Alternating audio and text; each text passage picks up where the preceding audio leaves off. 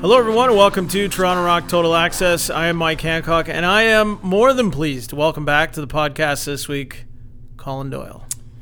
Thanks for having me, Mike. It's good to be back. Weather played some dirty tricks on me last week. The fine town of Owen Sound was literally shut down for the most of the week, so I was unable to attend. My apologies to all the listeners. I have some questions about that, actually. So Thursday, up until Thursday, you couldn't actually get out of Owen Sound? Was that the Wednesday night? Because I had heard, Jonesy was coming down, and we know he didn't get in until Friday morning. Yeah, Wednesday night till Friday morning, everything shut down in and out, all the highways in and out. It was bad. I left here Monday afternoon, and the storm kind of followed me home. And by Monday night, 11 o'clock, you're shoveling every hour and a half, literally another foot and a half of snow. It was quite a bit, and it was windy and super cold, so we shut her down. I can't believe how, 2 days ago, it's minus 30, and then it's plus 10. You would have a hard time convincing me there's not something going on with our climate. A really hard time. This is and some people listening to this are probably like, "Yeah, okay, guys, you breaking news here." Right? Yeah. Well, from what I understand, the winters are insane now. Insane. It poured rain last night. Even 2 hours, you're talking a couple hours away, your roads are shut down. Down here, roads are dry. Yeah, it's insane. Yeah. The weather has played some this winter above all else. We had the rink going, an outstanding outdoor rink right beside my house, and then it gets full of water. It's just tough to keep everything going, but yeah, it is what it is. So I'm glad Jonesy was able to make it. The good people up there got the roads cleared, and good thing they did because Jonesy had quite a game Friday. It's one thing if I can't make a podcast, certainly another if Jonesy can't make a game. I have been in that predicament before. I bet you he was sweating it a little bit. I remember sitting at home on a Thursday night thinking, oh my gosh, I'm not sure I'm going to get down there tomorrow. Yeah. I would imagine he was probably thinking the same thing. Well, it was just wild to think, even I just saw him walking down the stairs into the rink during shoot around on Friday morning and all the guys, but it looked like he had come in from just worse weather. Yeah. He had the jacket still on, he's got his bag over one shoulder, and just, Jonesy's got a big beard and everything going anyway, so it looks like he, literally just came out of the bush. Yeah. He lives not too far from me. Don't let him convince he lives in the bush. No, that's not a fact. But it was ugly. And, it can take its toll on you. I mean, my kids were home from school. So they shut down the school boards. How rare is that? Literally just said no school's open. It's one thing to have the buses shut down, but literally of the last 2 weeks, 10 days of school, I believe buses have been shut down for 7, and kids we're told to stay away once. So there's 2 weeks for you.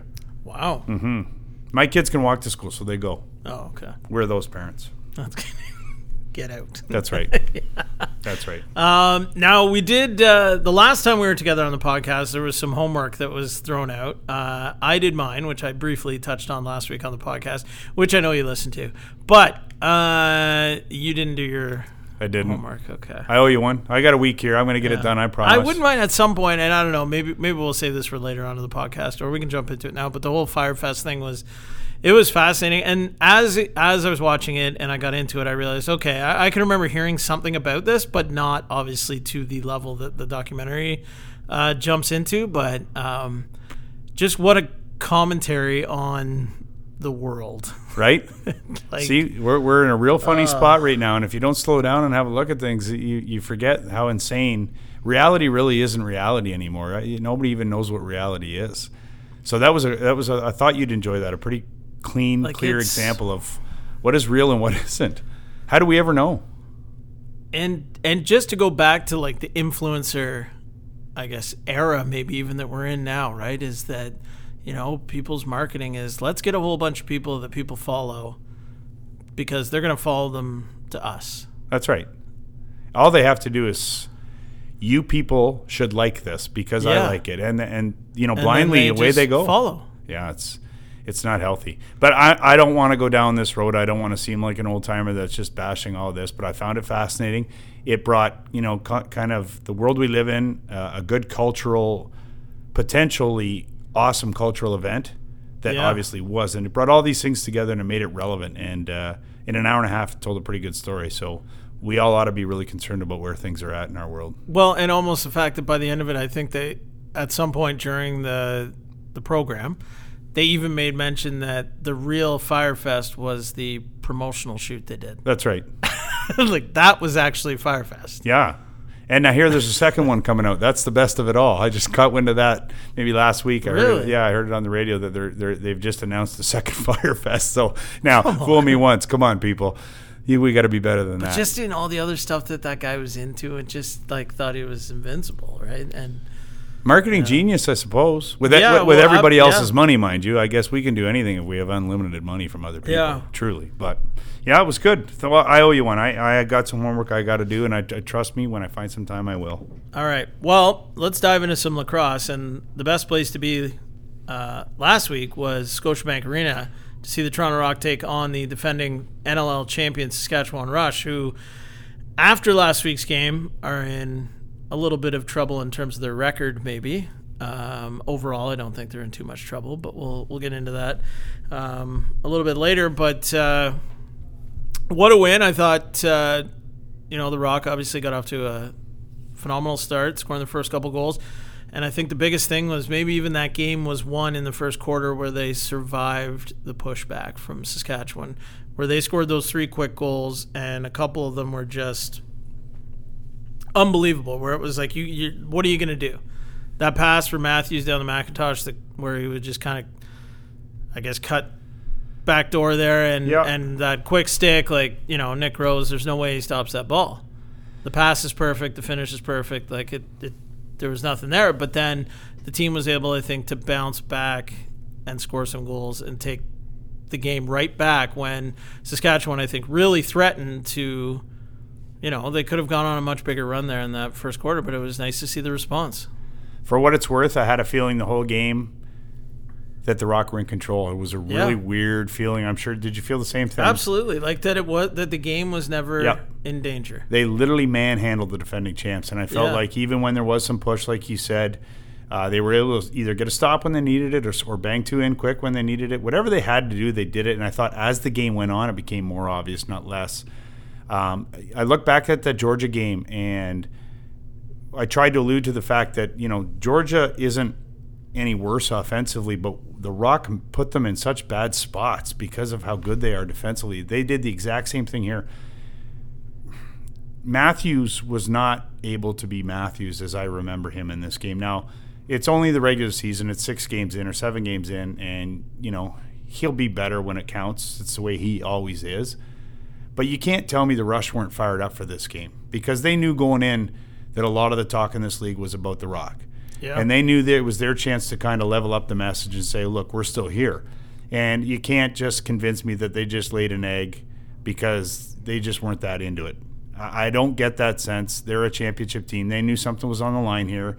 I believe they played hard. I just believe the Rock made them look ordinary. And that's happening quite often now. So I feel really good about this team right now, as everybody should. They're exciting to watch. The game was super exciting. They were up and down the floor. Defensively, they're so physical. Nick was great when he needed. We got goals from everywhere. What else do you want? Power play was good. Everything was fantastic. In fact, in our segment today, the good, bad, and the ugly, I've got nothing but great. Just an all-around amazing game, and yet another message sent by this team to the league. So really, really impressed. It was great. So a couple other things I want to touch on. Let's talk about Dan Lintner. I think a couple of games ago, I think everybody was saying, okay, Dan's played well. He's done a lot of little things that help out. However, we need to get some production out of him. Yeah, no, for all the people that... He's done just that the last couple games, and he made a couple of plays. The pass to Dan Craig from the corner across his body and finding him through a couple of sticks, too, to put it right in Dan Craig's stick on top, and Dan Craig to finish was awesome. But Lintner's goal on the top of the crease where he scored and he turned himself into a pretzel to put it in the net. That was... Do you remember that week we were having these conversations about Lintner and Craig, and we had, I think, Jamie and Matt Sawyer on. And the response from both of them was, he's been doing some really good things for us. And, that's a great comment. what he's doing now looks drastically different than where he was before. So don't give me that anymore. Right. Look, he's grinding, he's doing the things we love because you know what? Those are all great things. And you cover up and you protect him a little bit. But this is what Dan Littner is. Yeah. This is what he was supposed to be for this team. Absolutely dynamic player. Loose balls, doing the dirty work like he was when he wasn't scoring. But, man, he adds a different element to this offense when he's going like that. The lefties are finding him on the crease on the back door a little bit more often. He's doing all the stuff he normally does, but he's putting the ball in the net, and it's a different Dan Littner, and I believe it's made a tremendous difference. And the same goes for Dan Craig. Not quite to the extent that Littner's turned his game around, but he's been really good. He has been a really valuable asset for them. So, you can't forget Kieran, who I think's put together a few really good games here as well. So, I mean, ultimately, I believe that a rounded-out offense is what's going to win in this league, and they've got the best in the league right now. Everybody always wants to compare Dan Littner and Casey Behrens, and I think we've done a little bit of that here, but where do you level those two guys up against each other? Are they the same player, or is it just that Dan's a righty, a secondary scorer, so to speak, very similar to Casey? It just kind of is like you've almost put him into that same role as Casey maybe a little bit, but are they really the same player? I don't think this. It appears just from the eye test that Littner's got to work so much harder to get everything because of his stature. Casey was actually a pretty fluid player. I think Casey just kind of understood his role when he came into this league. But man, if you put Casey on the top of the power play at any time, he could rip rope with an underhand, low to high. Like, he had really smooth game about him. Littner, I find, kind of more choppy and rough and rugged. And the game appeared to come a little easier to Casey than it does to Danny. I think it's more of, they've kind of just morphed into that second, third option on the right side for good rock teams. So I would probably end the comparison there. Now that, Dan Littner's far more agile and quick and could probably take his man one-on-one a lot more than Casey really would be comfortable doing so. So I don't see a ton of resemblance, but ultimately, if we can look back at the end of the year and say, both guys won a championship filling that role, I think we're all happy. So that would be my take on that. Another one I wanted to throw at you here was Jay Thornbert and Brad Creed. Brad Creed handled most of the face-offs. A lot of the talk was Thornbert comes in here this year, takes some of that physical burden away from Creed. Are you seeing now through 7 games here that there's truly been a payoff? Because, Brad Creed has been, an absolute warrior out there. What a different player. Yeah, this is, he doesn't get much talk from us on this. His name just hasn't come up a ton, but he's been one of the most impressive players on this team. And, chipping in on the transition a little bit, but defensively just pass? Unbelievable. Like, where did that come from? Part of me says, and I've watched Brad forever. We know Brad's one of your guys. Yeah, where's he from? Yeah, I know. Hills, okay, yes. We get it. Acton specifically, but you know what? I'm not going to say anything good about him. Then this conversation's over. Like that pass, it was awesome. It was just awesome to see his work to kind of that half swim he did over Corbeil on the way there, and then to get hammered and still make the play was. I think I liked it even better. That play was great, but the best play I liked of the game was when we had them so flustered that Jeremy Thompson was in his face, and Cree, rather than just walking away, just stood tall and said, this is what we are. Let's have more of it. And it was so intimidating. I loved it, and I can't stand when that stuff, when frustration leads on the other end and they get in your face, they play pretend tough guy. Yeah. Just watching Cree stand there just sent such a clear message, man. He's been so good. And I think ultimately some of this falls back on him not having to take faceoffs, but I think he might be in a little bit better shape. He's another year into this league, and he probably feels a little bit more comfortable, not unlike Littner, kind of having that role awarded to him and not having to worry about it. I think kind of over the last 2 years, Crease kind of fell into that as well, where, look, you're one of our guys. Let's see what you can do. And he's responded so well. I really admire how he's played, and he's kind of been a quiet piece of this, but anybody who's watching closely knows how important he's been. Next guy on my list to go down here, Challen Rogers. He's been putting the ball in the net lately. And for me anyways, I feel like he's been playing with a bit more confidence as well as he's been taking the ball up the floor. Your thoughts on his game here, especially over the last couple of weeks? This is kind of what people are used to. I don't think anybody here is shocked anymore. his game has been fantastic. He's a well-rounded lacrosse player. He's taken to this role as the captain of this team very well. And the team's 6-1, and he's the leader of the ship. So I have zero complaints with his game. I think he's been incredibly awesome. I say, and we talked to this about with the defensive players on the podcast. They've been given the green light to let the ball go, and you know what? Sometimes it's not going to go in, but that does not faze them. They just go back and get another stop and go down and do it again. So, you know, he's not going to score every time he shoots the ball, but he's been creating opportunities. He plays a ton. He's a beast, man, and I think defensively is what has gone the least noticed. He's a good shutdown guy, and he's big and he's physical and he makes it tough on other players, man. And we got a lot of them. So, yep, challenge has been great. Put that, you know what? At 6-1. They've all been great. And I think the turnover, aside from having Tullett in for one game for Brocky, like the lineup's been consistent. We haven't had to test our depth. We have had no injuries, knock on wood. So everything's going great. They get a little break here this week, and I think everybody can sit back and say we're in a pretty good spot. And ultimately, you could look back at the Georgia game and say, man, geez, we could be sitting here 7-0 going into our first week off. Yeah. So, you know, but then again, you look at the Philly game and you say, well, we could easily, you know, be 6-2 or 5-2. So, through the whole lineup, you know, and Thornburg hasn't crushed people on faceoffs. Like, no. I think he's maybe only 50% in or around there, but, you know, he's winning some of them. Yeah. And again, it just takes the onus off the rest of the guys, or especially off Brad. And I think Jay's done an admirable job in there. And, you know, quietly when he's needed on the defensive side of the ball, he goes in and does his job. So I think he's been a really good addition. And I think that piece will just keep getting more important as this year goes on. Now, after the game, you tweeted, what was it? Something about this team is... put the NLL on notice. Yeah, something like effect. that. You got to remember, I'm a few beers in usually by the end of these games. I was more so going to say, are there certain characteristics about this team that, like, why is it that you believe they're for real kind of thing, beyond their record of 6-1? Because I think I talked a little bit about this last week on the podcast, but just about the team being 4-2 after 6 games last year and kind of having run off those 4 in a row, and it's just the team has won games very differently this year.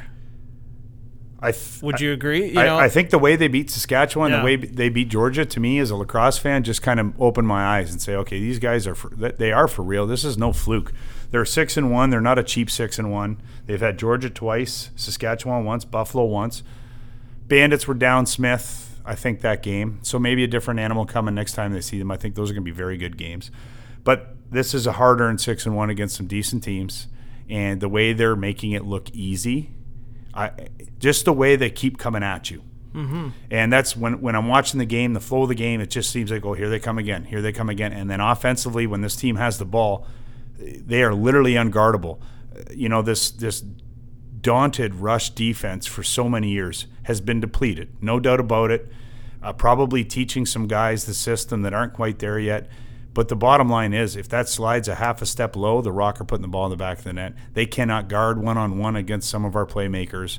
It made them look super ordinary, and it made their goaltender look super ordinary. And the way they did it with them, the way they did it with Georgia, I just said, man, these guys are for real. So I think the NLL is taking note, and they'd be crazy not to, because this team has it all. Defense, goaltending, transition, and their offense is super dynamic. Well, and I even heard head coach Matt Sawyer talk a little bit about, I guess, the Saskatchewan defense and how sometimes he thinks in a possession, the longer you give them almost to get comfortable, the better they are. And to play a little bit faster against a team like that, not turn down a great shot 5 or 10 seconds into a possession. Did you see that play out at all? You know, would you agree with that kind of that assessment? I think it's always been the case, more so as if you always are so afraid of them trapping you, putting you in bad positions, you play on your heels. And that's been the strength of their defense for so many years. They really tried to dictate what you're able to do. But the problem is you know, they force somebody underneath, and Robbie Hellier, boom, he's gone. Mm-hmm. And there is no help underneath. He's free to get across. And like I said, even if the slide does come on time, our guys are good enough now to skip the ball to the other side. There was 3 or 4 times we burned them on a weak side off a slide. We burned them one-on-one. We burned them on the power play. We burned them in a pick-and-roll game off ball, on ball. They were a step behind us, and it felt like even when we didn't score, Goalie made a save. We get the ball back and we go at them right again. And their possessions, watching their possessions against RD, it was choppy and cluttered and not fluid and not used to what we're seeing from that offense. And their offense hasn't been touched up a ton from depletion of drafts and so to speak. Yeah. This was just our defense doing it again. Big, strong, fast, and physical, putting players in tough spots, straight up. And I think, watching that to the dynamic offense from Georgia and the one from Saskatchewan, I said, these guys are doing something right. This team hasn't got that bad offensively. It's just we're doing something really right. And I think they threw in 2 shorthanded late in the game. Ultimately, we could have held them to 10. Yeah. Really, but a couple of cheap ones at the end. So it was just a dominating effort, and I think the NLL should be on notice because this team is for real. Not that it matters a ton. Okay. We'll get to this later, I guess. But not that it matters a ton with a new playoff format where you absolutely are given 0 upside to winning your division. You got to play in a 1-4 game. You get to play it at home and you get the 4th seed, but you're one bad night away from being out of this thing again. So a little disappointed with that. We had touched on that, I think, last week here whenever I was here last, adding the 4th team on. And I don't like that, but it's all good. Put yourself in good position and good things happen. So they'll keep heading that way. It'll be nice to get a week off and recover. But, yeah, they've been the class of this league. No questions asked. Boom. All right. Okay, we'll take a short break here on Toronto Rock Total Access, regroup a bit, and we'll be back with more in a moment. Buddy, you're a boy, make a big noise playing in the street. Gonna be a big man someday. You got mud on your face, you big disgrace. Kicking your can all over the place, singing, we will rock you. We will rock you. Buddy, Welcome back to Toronto Rock Total Access. Mike Hancock and Colin Doyle bringing things home for you. We're going to reintroduce a segment that we used to do on the pod in previous years called Buying and Selling. So I'm going to throw something out there, and Colin's either going to buy it, in other words, he's in agreement with it, or he's going to sell it.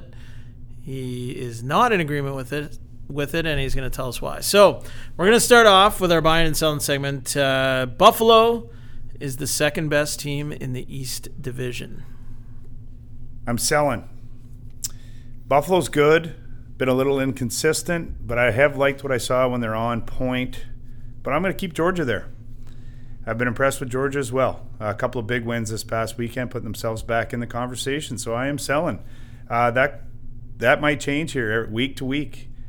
Like I said, I'm looking forward to watching Buffalo and Georgia play. I'm looking forward to watching Buffalo and Toronto play. I think a lot will be dictated by those games, but I'm super excited. I think they're going to be outstanding lacrosse games. But right now, I got Toronto, Georgia, Buffalo.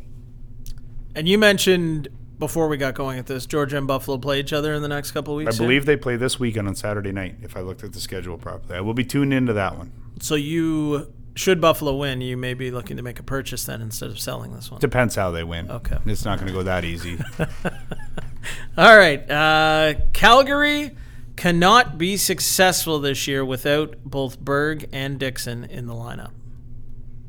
I'm going to sell that. Selling too. I don't believe it because ultimately they're in the Western Division and, they're going to get in. They might be in already. And I do think they'll get better, and I think they can win a playoff game with what they've got. They're still sorting that offense out. They didn't prove anything to me this weekend by hanging 8 on Vancouver. So those problems aren't solved, but they're in the Western Division, and it wouldn't surprise me if they still finish second, host a game. And they certainly can do some damage out there without one of them. They'll be a lot better off with both, I think, or getting something in return for one of them. But, ultimately, I don't think they're better than the Rush right now. And I think San Diego is probably as good as them, but there's a lot of time left. We'll see where it all ends up. But right now, I do think they can do some damage without them. So I'll sell. Lyle Thompson currently leads the NLL with 27 goals. And then there's a big gap. There are 6 players tied with 18, including the Rock's own Adam Jones and Thomas Hogarth of Buffalo. Wow. So the buying or selling here is someone not named Lyle Thompson will lead the NLL in goals. So kind of, are you taking Lyle or are you taking the field kind of thing. So buying or selling that someone not named Lyle Thompson will lead the NLL in goals. You got me confused. I think I'm selling it. Lyle Thompson's going to win. Right. Going to lead this league in goals. So you're selling he's again? 3 or 4 a night. I just can't see that changing. But Austin Stats might score a pile. So we'll see. I think he's one because, again, I think that softer schedule out west, he'll be free to score a pile. But I'm going to go with Lyle Thompson. So, yeah, I'm going to sell that. And I think, right, sell? Is that what I decided? Yeah, I'll sell it. Because you got Randy and Austin Stotts at 18, Dane Doby, Adam Jones, Ben McIntosh, and Thomas Hogarth all at 18. Hellier and Corey Small, 17. I don't think you'll see Jones, Schreiber, or Hellier score 50 because I think they'll all score 40 kind of thing. I just think that's Jones will probably score the most out of all those guys if we can keep it up. He was great, by the way. We didn't discuss him on Friday. He was really good. I think the same goes for Stats in Georgia. I think that he'll continue to put up monster numbers, but he won't score as often as Lyle. And, Mark Matthews, Ben McIntosh might be the guy. Let's circle him. That'll be him and Austin Stats are the two guys I'll keep an eye on to catch Lyle. I want to throw. You know what? This is going to be a buying or selling that you're not going to answer this today. I'm going to save this till after the next Rock game. Okay. But throw it out there to start thinking about it, just depending on how things go. But it's one we threw out last year multiple times, and it was bought, it was sold, it was bought, it was sold, and then Tom Schreiber got hurt, and it had to be sold. And this goes back to your playing days here in 2005 when there was 3 guys with 100 points. So that's the one to keep on the radar, whether or not this will happen this year. Because should all 3 guys stay healthy, I think there is a legitimate chance that it could happen. Jonesy, I think, will be the one that'll be tight, maybe whether or not he gets to 100 points. But I think Hellier and Schreiber, should they both stay healthy, I would think.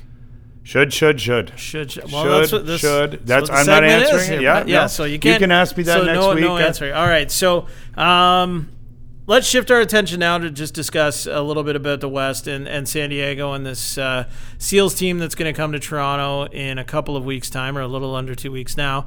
But they're obviously off to a great start. Probably better than expected that they've put these wins. Maybe not. Not by my standards. Really? No. Okay.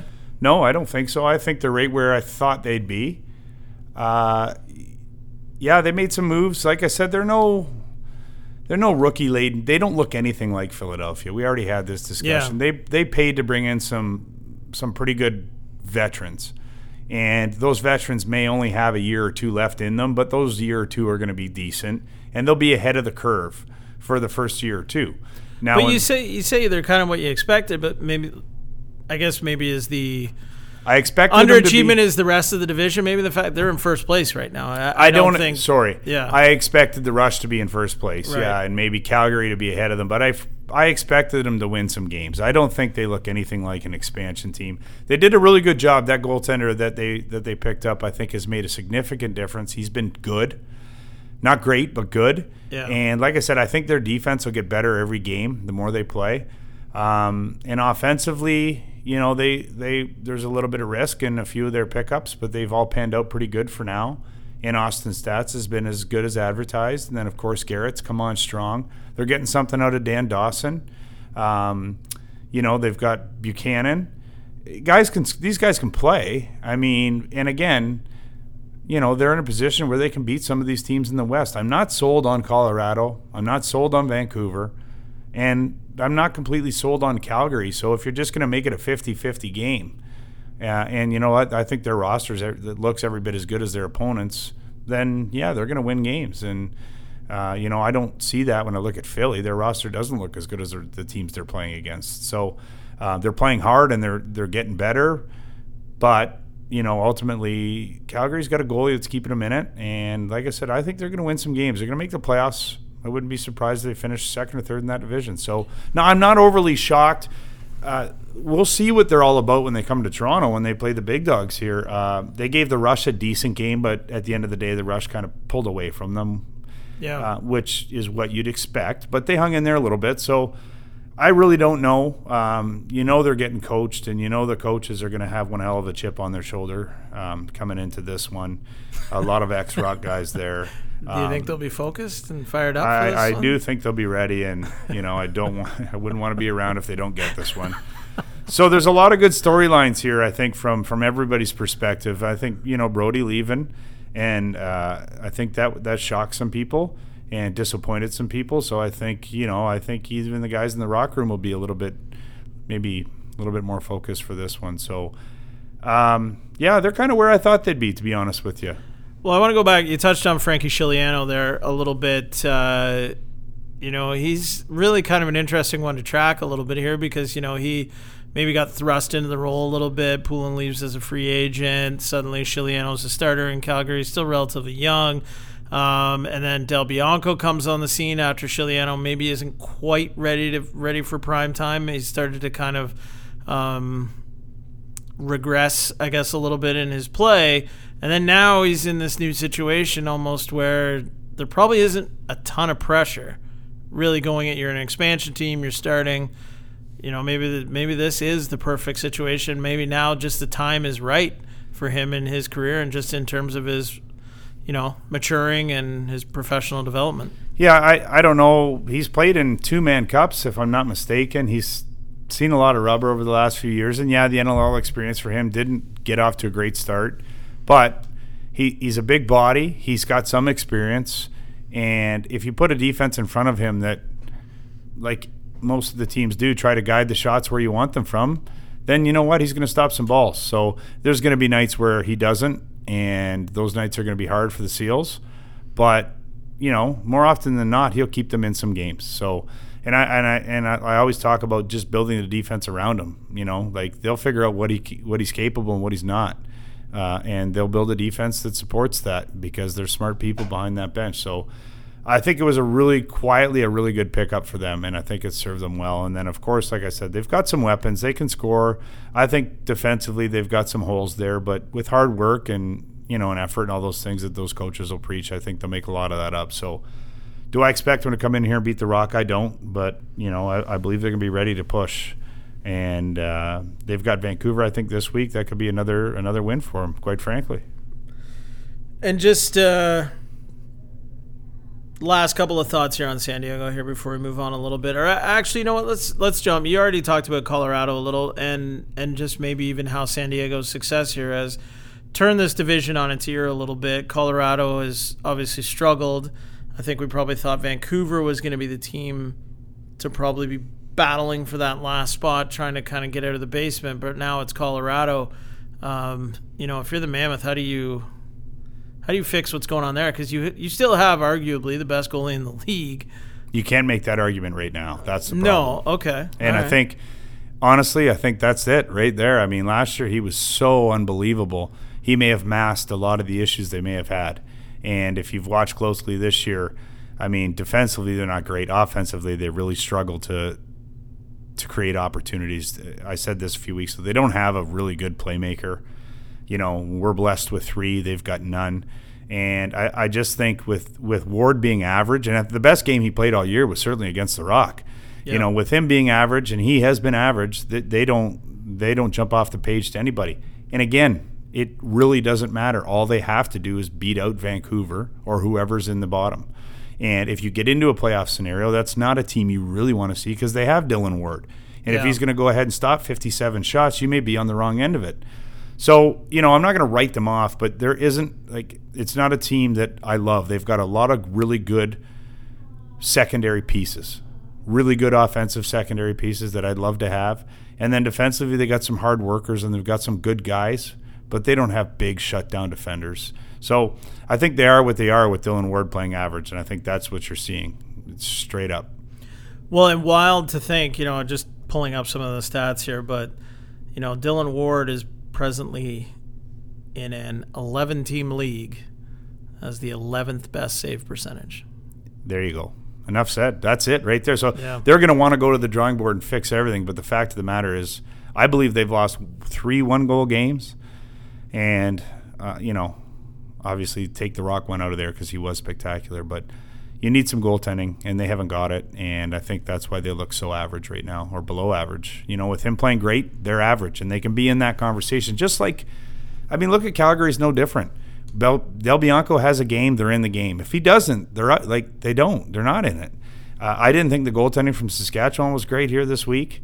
You know what I mean? And when Rochester's goalie has a night off, to get the doors blown off, and when Buffalo's goalie has a night off, to get the doors blown off, it's not just the goalie. It speaks to the defense. When the defense has an off night and your goalie isn't going to steal you the game, it puts you in a tough predicament. So we haven't had one of those here yet. It's bound to happen where the D's off and Rosie's not willing to bail them out, but it hasn't happened here yet, and I think that's why we're at the top of the league. We haven't had that inconsistent night yet.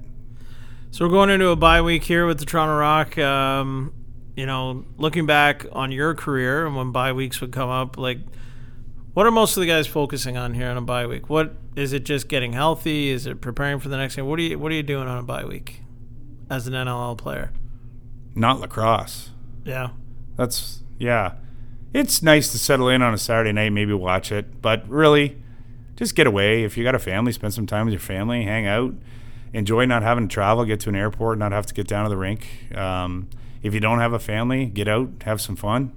Do the things you can't normally when you're tied down with everything else. So this Tuesday, I imagine this Tuesday at practice, that there'll just be a good run. Keep everybody light and have a good hour and a half out there. Kind of speak to what's made you successful, and then they'll get the weekend off to do what they need to do to recharge. But you got to get your rest, and you got to be hungry again when this thing turns around. Next Tuesday, right back into systems and preparing for San Diego. So it goes by so quick. There's not many of them. Enjoy it. Put your feet up. Relax. Do whatever you got to do. So what's the real narrative then coming out of the bye week, right? Because it's, if you don't perform well, you were rusty. Right? If you do perform well or even better than you have been, it's, that bye week did them a lot of good. They got rested. Everybody's, the bumps and bruises are gone. Wow, that rest really did them good. Yeah, nobody's going to speak to that narrative. There is only one narrative here, and if they go lay an egg, if you so choose, people will just look back at the bye week and say, well, they didn't come out of that very well. It didn't serve them well. Yeah. Narratives are just, they're complete, BS if you ask me. That's kind of what I was getting to, is that it You're absolutely right. The narrative is, well, if they play well, they should go in there and have a great game and put one on San Diego. And if they don't, there's a litany of reasons it happened, the least of which is the week off. So I don't think it has anything to do with anything. The Americans don't have to come in for the week, gives them a week at home. That goes a long way. It has more bearing if you're looking at a team like San Diego, then bye weeks have bearing, because you've got a lot of guys flying a long way, a lot. And I think the one thing to watch with San Diego as this year goes on is, do they continue to get better? Because, whether anybody wants to admit it or not, that is one narrative that I believe in. That's a long flight. And if you're on that every weekend or every other weekend, it will add up, especially on some of the older guys. That wears on you. It's a long season. So one thing to keep an eye of, and that is a narrative I do buy. But for the Rock, just take a week off, enjoy it, rest up, do whatever, work out. Be ready next Tuesday to focus on the Seals, who'll be coming in. Could be sitting atop of the West. This could be a real good storyline for you here, Mike.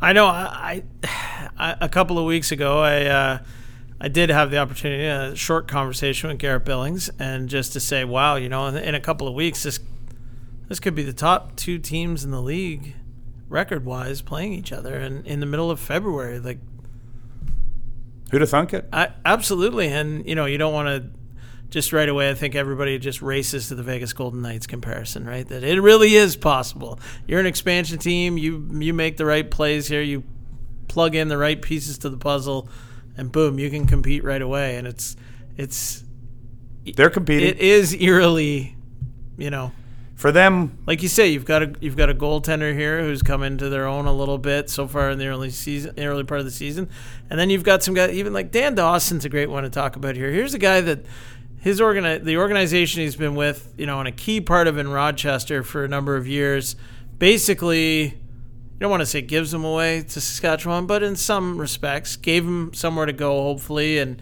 maybe have some success, and then doesn't really play a ton there either, and then isn't re-signed and goes to San Diego and seems to have rediscovered a little bit of things and is fitting in nicely there. And is that maybe more because I think he goes back a depth situation there where it's like, okay, we need a guy, here he is, he plugs in. There isn't really much for him to beat out, so to speak. I think the opposite. I think they plug him in there and they say, all right, Dan, you go back to being the man if you want.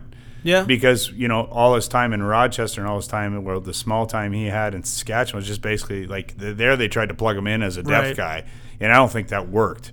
Now he's the type of guy that'll do that and help a team win regardless. But, really I just see the opposite with San Diego. It's like, Dan, you could come back here and be the man. If you got anything left in the tank, here's your chance to do it. Because really, that right side, same with Billings. They probably had the exact same conversation. Yeah. Garrett, if you want to come back. Well, even Turner Evans, you sit there and you think what he was playing behind here in Toronto, where he was never really able to maybe find that perfect spot for him here, and then now it's right. So I just think that those guys, they're giving, like, Garrett's back shooting the ball a ton. Back, there's no holding back, because what's the point? That they have yet to create what they are. Yeah. It's not like he's going to Saskatchewan, well, this is what we do here, see if you can slide yourself in. Right. It's, well, the canvas is clear. You guys go do what you want to do. We got to win games. So however that looks, I really don't care. And I'm sure as they do find themselves as the year goes on, they'll discover what it is that makes them click, the nuances of the offense. But really, if you got Garrett Billings shooting the ball 12 times and scoring 3 goals, you'll take those 3 goals. And then if you got Dawson, doing the same, you'll take those 3. And you just kind of piece it all together. And I think no pressure on them is certainly one thing, but I think their ability to come back and kind of play the way they know how. Yeah. Dan's a marquee guy. He's been a marquee guy for years. I mean, I've been in those shoes. You try to come back and just be a depth guy, like, well, I'll do my best because I want to win, but I don't really know what that means. Yeah. And Garrett Billings does not know what that means, nor should he. No. And I think Dan did a novel job trying, and I think in Rochester, he was a little bit more important, and then as things drew on, he kind of became less important there to them. Yeah. And then in Saskatchewan, obviously, they've got what they've got going, and, he did what he did. But here, it's like, all right, back up top of the power play, have at it. Well, that's what it's been wild to see Dawson and Billings even just how they've coexisted, I think, and had success, but also just like you say, to watch them kind of just go back to being who they were. And, especially having, it seems like every week, Billings seems to do something, and I'm like, oh yeah, I saw him do that in Toronto. Right. Oh yeah, I saw him do that in Toronto when he was at his best. And same thing with Dawson, and just the way when he's handling the ball and when he's the guy carrying it over there, how he just controls things. That's right. And just makes things happen again with his size and his reach and all those things that made him so good all the time, right? And I mean, I think I can look at that one goal. I think I can't remember who they were playing, where he had, I want to say it was a 4-on-3 power play maybe, and he just crept in and he just threw this one fake and just turned everybody the wrong way and then just turned and buried it. And I was like, we're almost like, where has that been the last couple of years, right? But then you probably to what you're talking about as maybe just hasn't been in that situation the last couple of years. So that's why I'm not overly shocked. I mean, really, it's not like those guys. Garrett's more of a surprise, I think, than anybody because, well, you weren't really sure. He's had some injury trouble, and he's had a comeback or maybe even 2 where things haven't gone well. I don't think the Vancouver situation was really good for him, and no excuse for that. But I just think, here you are. It's another chance, and now this can all turn south in a real hurry. This team could lose 4 games straight, and that wouldn't shock me either. Yeah. But I think they're built to win now, and that's not usually the case with expansion teams. I think there's been a lot invested in some guys that are a little bit past their prime. And, right now it's going well, and it could easily turn. And so, I with that said, I think this shouldn't shock anybody. I think they'll push for a playoff game, for a playoff spot, if not a playoff game. So time will tell. Yeah, I mean, you look at it, and if they get this next win against Vancouver, that's... Yeah, they're coming in at 5-2. 5 wins, and like Vancouver hasn't won. It's been a while since they've won 5 games. I mean, and not to take a shot at them, but really, they haven't won 5 games here. They didn't last year. It was a horrible year last year. I don't remember if it was the year before they made the playoffs and then the year before they didn't. I can't quite remember, but it's been a while since you can remember saying, well, Vancouver's right in the mix with 7 or 8 wins, which is like San Diego could end up with 8 to 10. Yeah.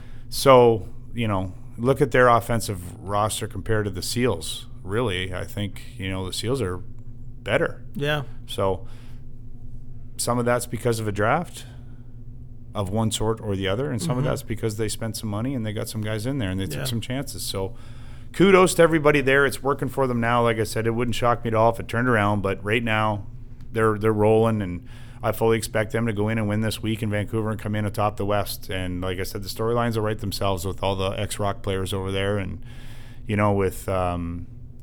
with the two top teams going at it, just like it did last week with Saskatchewan. So I'm excited. I think it should be a decent game and just another chance for the Rock to send a message. Okay. All right. Well, I think that'll wrap things up then for today. Thanks a lot for listening, everyone. And also, Doily, thanks a lot for the comeback episode. Yeah, it was, like I said, good to be back. Nice and sunny out there. I'll get home nice and safe. Beautiful. So don't forget the Toronto Rock will be back at home on Friday, February the 15th, Pride Night, as the Rock hosts the San Diego Seals, 7:30 game time. Tickets still available. The Pride Pack is still on sale as well. It's a great deal. You get a toque, and there's also a donation that goes back to the 519. And just lots of great stuff going on. And anybody who was at that game a couple of weeks ago, or I guess now a few days ago, against Saskatchewan, and then a few weeks ago against Georgia, knows that this team is for real. You've seen it firsthand, so make sure you pass that on to friends and family and get them all down to Scotiabank Arena on Friday, February the 15th. Any questions about tickets, of course, always go to torontorock.com or give us a call here at the office, 416-596-3075, and someone will take care of you, and you may even run into Colin Doyle while you're here if you stop by the track and pick up some tickets in person, and Colin will always be willing to take a few minutes and chat with you. Usually am, as long as I'm in a good mood, right, Mike? Yes. Is today one of those days? Are you looking forward to... I'm in a good mood today. Okay, yeah. That's and good. Let's get some fans out to these games. We got the top team in the East. Let's get behind these guys again. This is going to be a special year. Actually, before we go too far, no, you know what? Let's leave that for next week. I was going to ask you about what you got going on personally at the February the 15th game with the stuff you're bringing in, but let's save that for the next epi. Little cliffhanger there. Leave them wanting more, eh? Enjoy the week off. Rock fans, watch some other lacrosse. Yeah. Give us your thoughts. Shoot Mike a question. Yeah, tweet us at Toronto Rock Lax. We'll be willing to take your questions. Lacrosse or not, doesn't matter. Oh. I like going off the map a little bit. Look forward to hearing from everybody. Have a great week. All right, that's it. That's all. In the meantime and in between time, that's it. Another edition of Toronto Rock Total Access is over and done with. For Colin Doyle, I'm Mike Hancock saying we will chat next week.